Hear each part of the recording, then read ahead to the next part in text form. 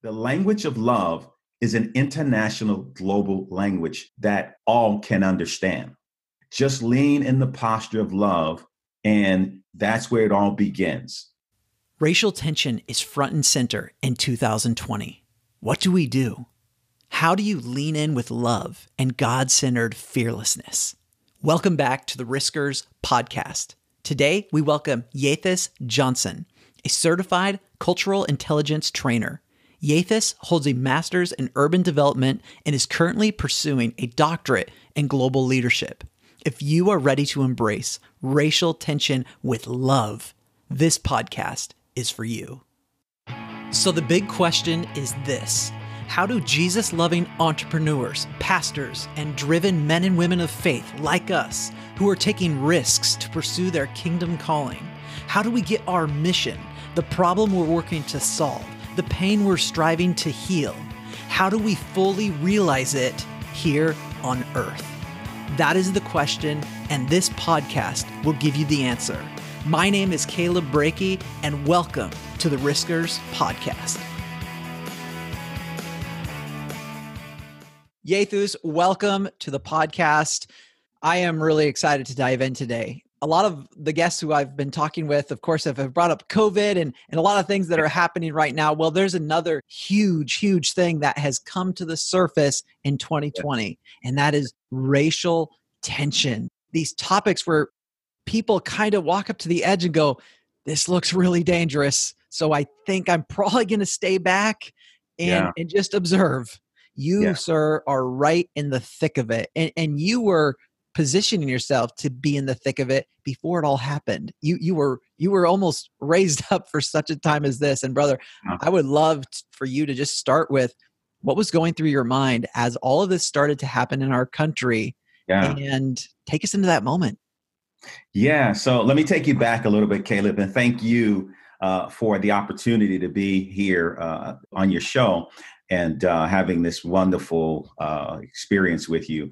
But so I've been working in multicultural in a multicultural context for, close to 20 years, and specifically in the last 13 years in working with leaders, raising up leaders, leadership development. And it was the United Nations basically here in New York City, not the literal United Nations, but when it comes to different ethnicities and people groups, I was working with them all. That's where I really cut my teeth. And so it developed a hunger in me to just love on people and want to know more about culture. I am intrigued. I'm curious about different cultures and foods. I'm a big foodie, so, I love experiencing different foods.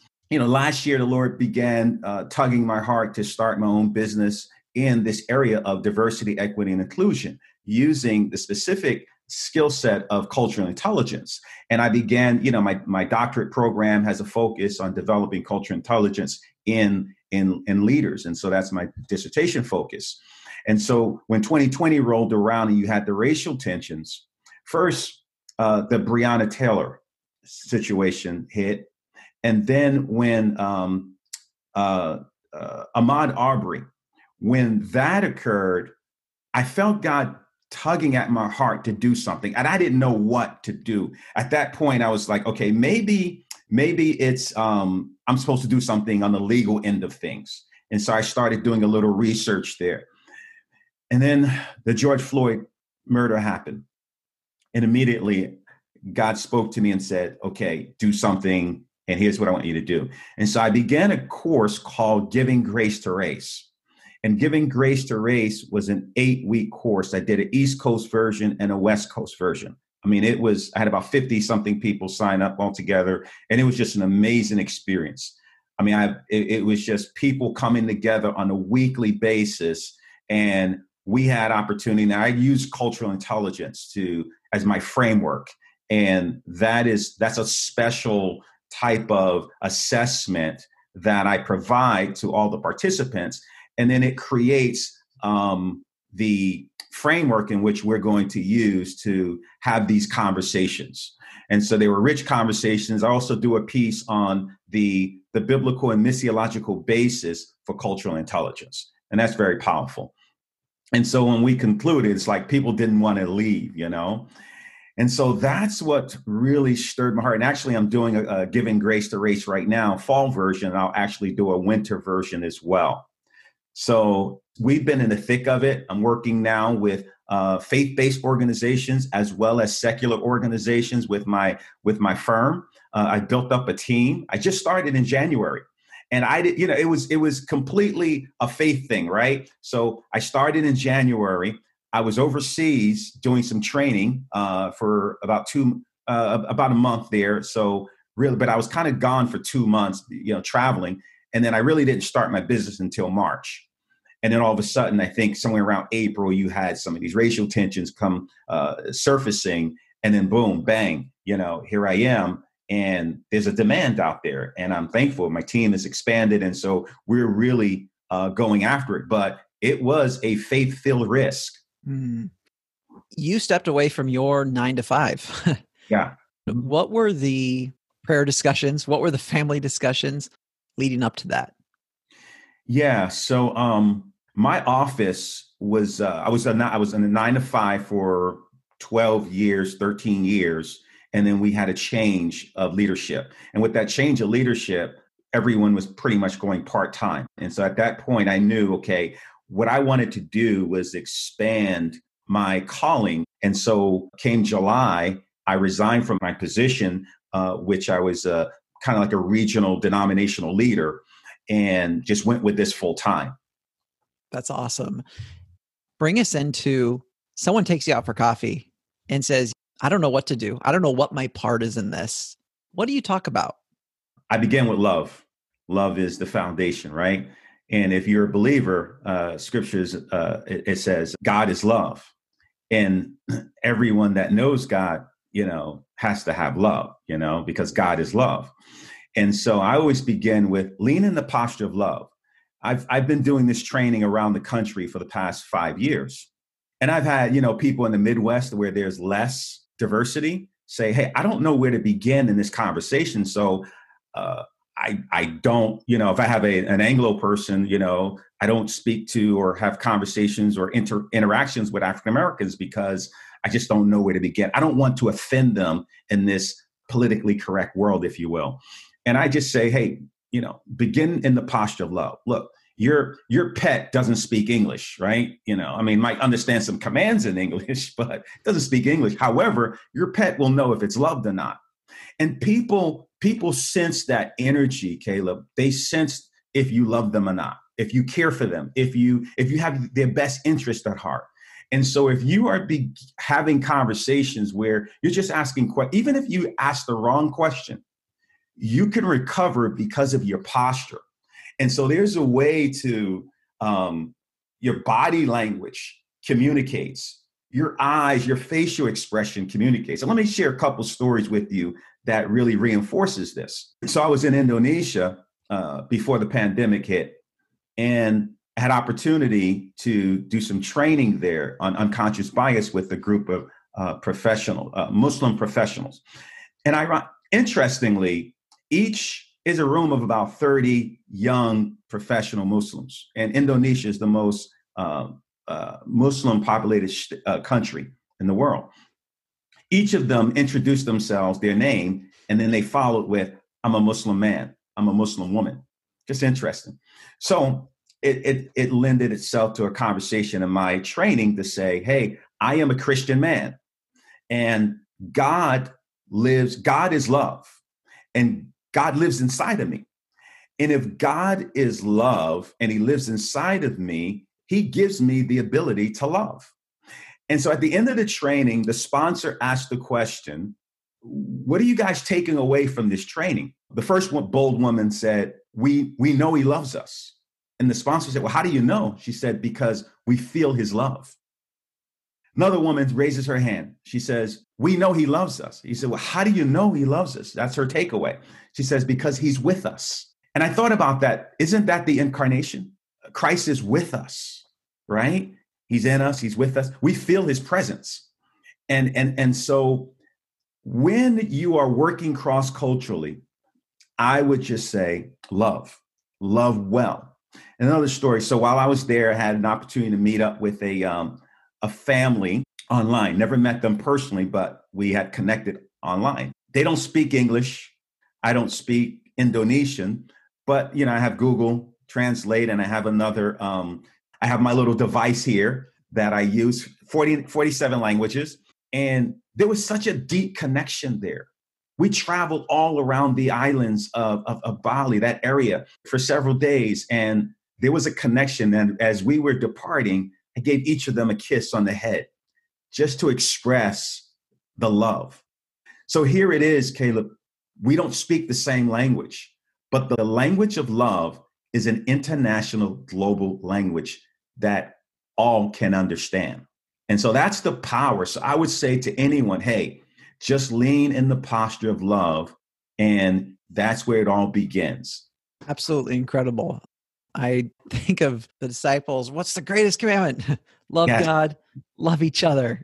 What would it be like to peel back the curtain of what's going through your mind when you're about to step into a room? Someone from the Midwest, someone from up in my area where it's predominantly white, or someone who maybe hasn't studied racial history. What are the false beliefs you're going to have to untangle when you walk in? Yeah. Wow. Excellent question. So I think one of the first false beliefs is I don't have culture. I don't have culture. And so many people, many Anglos, many Americans will say, I don't have culture. As a matter of fact, I had in one of my recent courses, a woman said, for the first time in my entire life, I don't know what to say. I'm without words. And we were doing an exercise. And one of the exercises that I always do with participants is I want you to identify your cultural values that you embrace in parts of your culture that you protest. I mean, Jesus, he embraced his Jewishness. He fully immersed himself in Jewish culture. But there were aspects of Jewish culture that he embraced, right? And then there were other aspects in which he rejected. In particular, the aspect in which the Pharisees had developed. And so getting people in the room together and getting them into groups so that they could begin to process their culture. And what that does is it allows us to hear each other. And I like to create a safe space, number one, right? We have to have a safe space where people can open up because that's very important. But they begin to understand themselves in a deeper way and understand that, yeah, we do have culture. And culture is basically how we do things around here, and that's and there's a myriad of things that we do. There are beliefs that we have. There are practices, education, religion, family, how we view authority. And so all those are a part of what makes culture what it is. And so as I'm sitting with people and helping them, and here's the other thing it does, it humanizes us.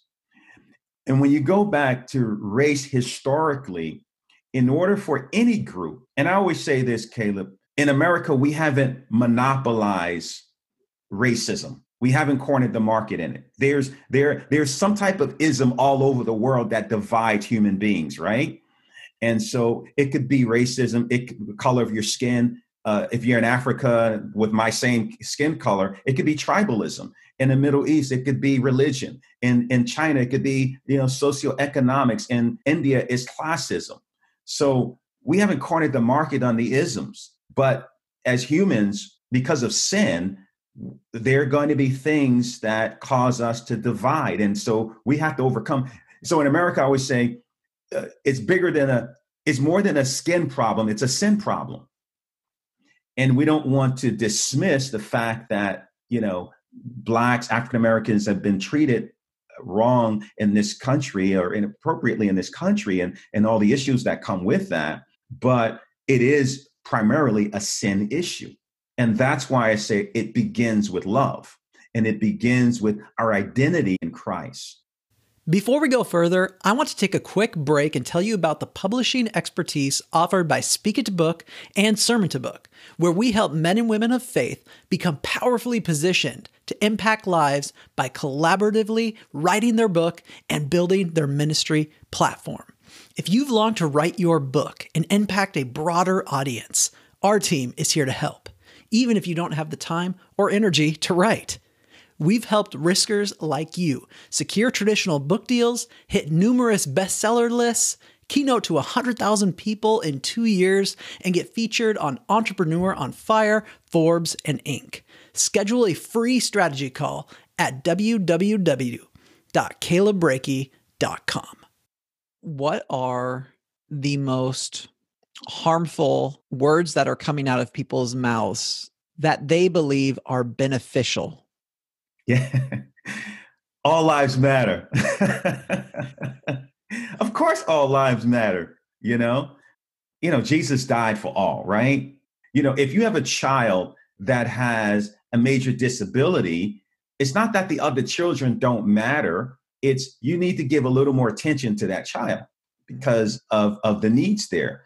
If a particular room in your house is on fire, like if the bedroom's on fire, it's not that you don't care about the living room and the bathroom and the kitchen. You just have to spend more time dealing with this particular bedroom. And so saying all lives matter is one of the things that is really not helpful, and it alienates. And so I would, of course, as believers, we know that all lives matter. But in this particular case, we are looking at those who are hurting, those who are in pain, those who need a little extra grace. I would say another one is, and I don't know if this is a saying, but more of an attitude, our rights. And I know that is historically a part of our Constitution and a part of the fabric of what it means to be American. But what's important is the kingdom. Mm. I think that's one of the things that I have been constantly trying to emphasize is we must view this from a kingdom perspective. And so we've got to have a bird's eye view, and we've got to have a greater perspective on what is it that God desires. So the attitude of my rights, living in the kingdom requires sacrifice. It requires us to love our brothers and look after them and sacrifice at times to help with their welfare and not just ours. So I would say those are the two major things that could really be harmful as we're navigating these muddy waters. Cultural intelligence. How would you paint that picture? If you were to look at a man or a woman, what traits do they possess? What's coming out of their mouths? How are they using their time and energy? What embodies cultural intelligence? I call it a third culture person. When I looked at my big why for starting 3CP, which is my business, my firm, my big why was to develop a third culture person. It is a person that learns to embrace a wide variety of different identities. They want to learn about culture and to embrace people, to love people, to learn to listen. Like for me, I watch foreign movies. And if I have the money and opportunity, I want to travel to more countries.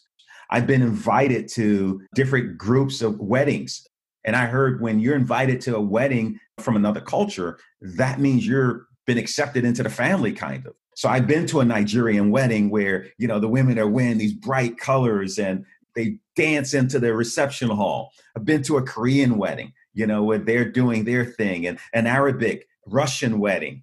It's just so exciting to see, the things that they do during the reception time. It's just different. I've been to a Chinese wedding where they celebrate the ceremony tea party, where the bride and groom, they honor the elders. It's just amazing. They serve them tea, and then the elderly give them gifts, expensive gifts. It's just a wonder to see. So listen is important. Learning is important. My next goal is to learn a foreign language. I was just in a conference with a bunch of Europeans. They're speaking 2, 3, 4, 5 languages, because their countries are so close, And then love. Again, love is at the center of it all. And lead. Third culture people, we use the influence that we have to spread that love and to help people understand that because someone is different, they're not your enemy. And it's different. It may not be right or wrong. It's just different. And so learn to understand that difference, learn to navigate that difference, and then leverage the relationships that you have and bring people together. Be a gatherer of people. That's what it's all about. So that's what I would say, and cultural intelligence in its proper definition is having the ability to effectively navigate cross-culturally. I can't let this sit. You said be a gatherer of people. Mhm. Your name has some special meaning. Yes. It means one who gathers. Have you kind of looked over your shoulder and said, God, what were you up to? Yeah, so it's an inspired name. My mom gave me this name when I was, born, pretty much, and it does mean one that gather. And so, yeah, I always Google my name to see if I can find another Yeathus in the world, but I'm the only one. And once I realized, I didn't like my name, number one, growing up, because it was just a different name, and I got teased a lot, or people just butchered it. Teachers, students, you name it, people butchered my name. But some people would call me Ye. I didn't mind that. Hey, what's up, Ye?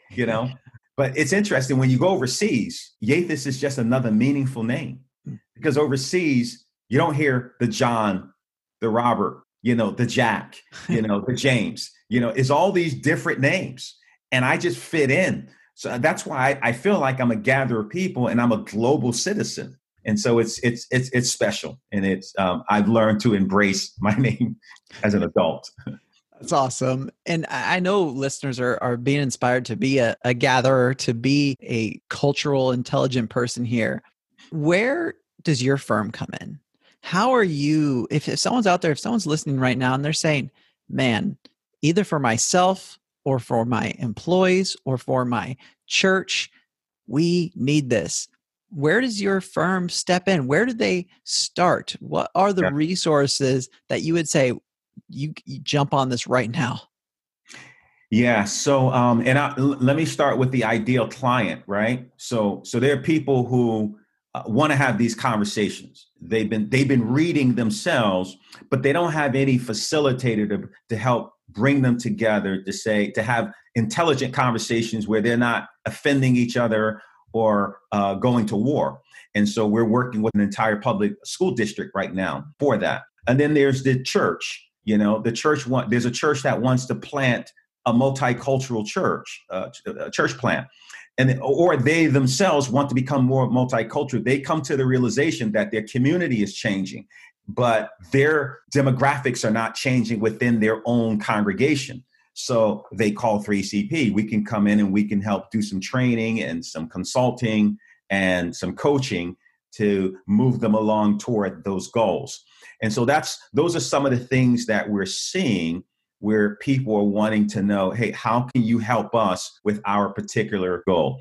I mean, we're doing this, giving grace to race. We're making this available to the public. Just follow us on social media. We'll have a sign up for you there. And so that's a great place as a starting point. I mean, there's some great resources. There's books that one can read. Like I like Daniel Hill's book, Wide Awake.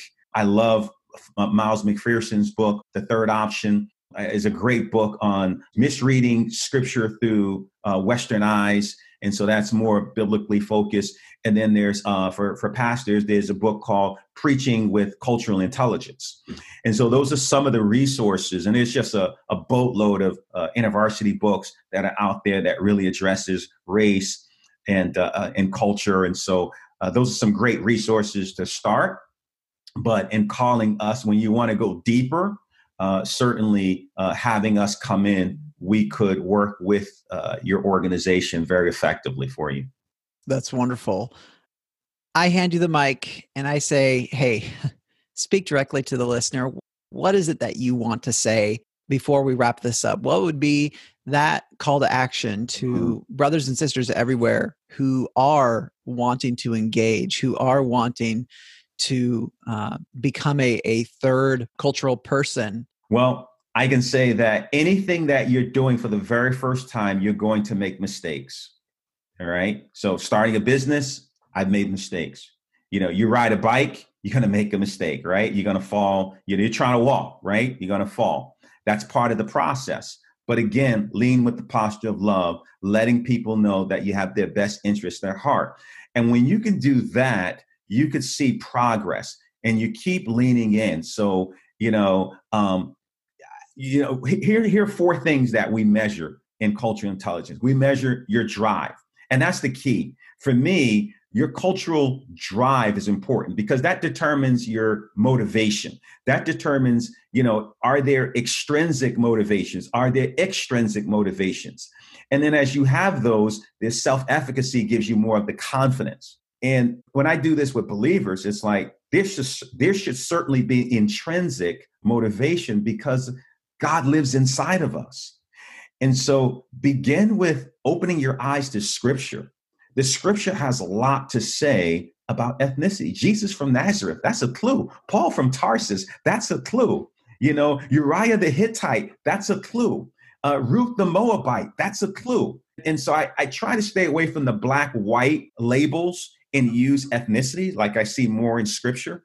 So African-American, Anglo, or Caucasian, those are terms that I typically use as I work with participants because black-white has it has historical overtone to it, and it's deeply entrenched in injustice and so forth. But and I know it's a hard habit to get out of, but I would say to people, you just begin, take the first step, begin to educate yourself, pick up a few resources. And it's rich. I mean, in Revelations chapter 7, 14, verse 14, all nations, tongues, languages, people groups, we're all coming together. That's what the kingdom looks like. And so, and Jesus, he told us to pray the prayer, thy kingdom come, thy will be done on earth as it is in heaven. He said, by this, all men would know that you are my disciples if you love one another. And so we've got to love. And my grandfather, who was a sharecropper, he would always say, son, you got to have pure love. And a sharecropper is basically an extended version of slavery. But he was a loving man, a very loving man. He could have been angry, but he was a loving man. And he gave me that legacy along with my mom. They gave me that legacy of love. So I always say, that's why I keep preaching. Start with love. Absolutely incredible, brother. Thank you for bringing love, for bringing Christ into this incredibly important topic of race. And brothers and sisters, he who has ears, let him hear, and let us be part of the solution to make this kingdom come and look a lot like it is in heaven, where we are all coming from every age, race, nation together under Jesus Christ. Thank you so much for being a guest of the Riskers podcast. It's a pleasure to be here. Thank you for having me, and best to you and all that God is using you to do. Amen, brother. Thank you for listening to the Riskers podcast.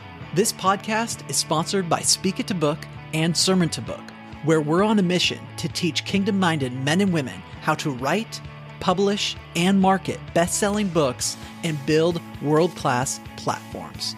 To learn more, go to www.calebrakey.com.